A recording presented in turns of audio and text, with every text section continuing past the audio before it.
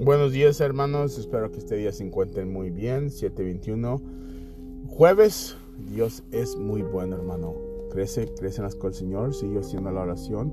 Estamos ayunando esta oración ayuno por 21 días, el primer año.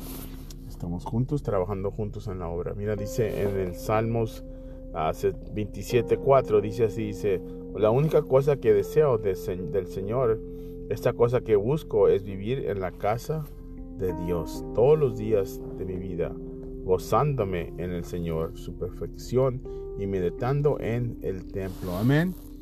Eso es, hermano. Por eso vamos al templo, hermano. Por eso, porque ahí está Jesús.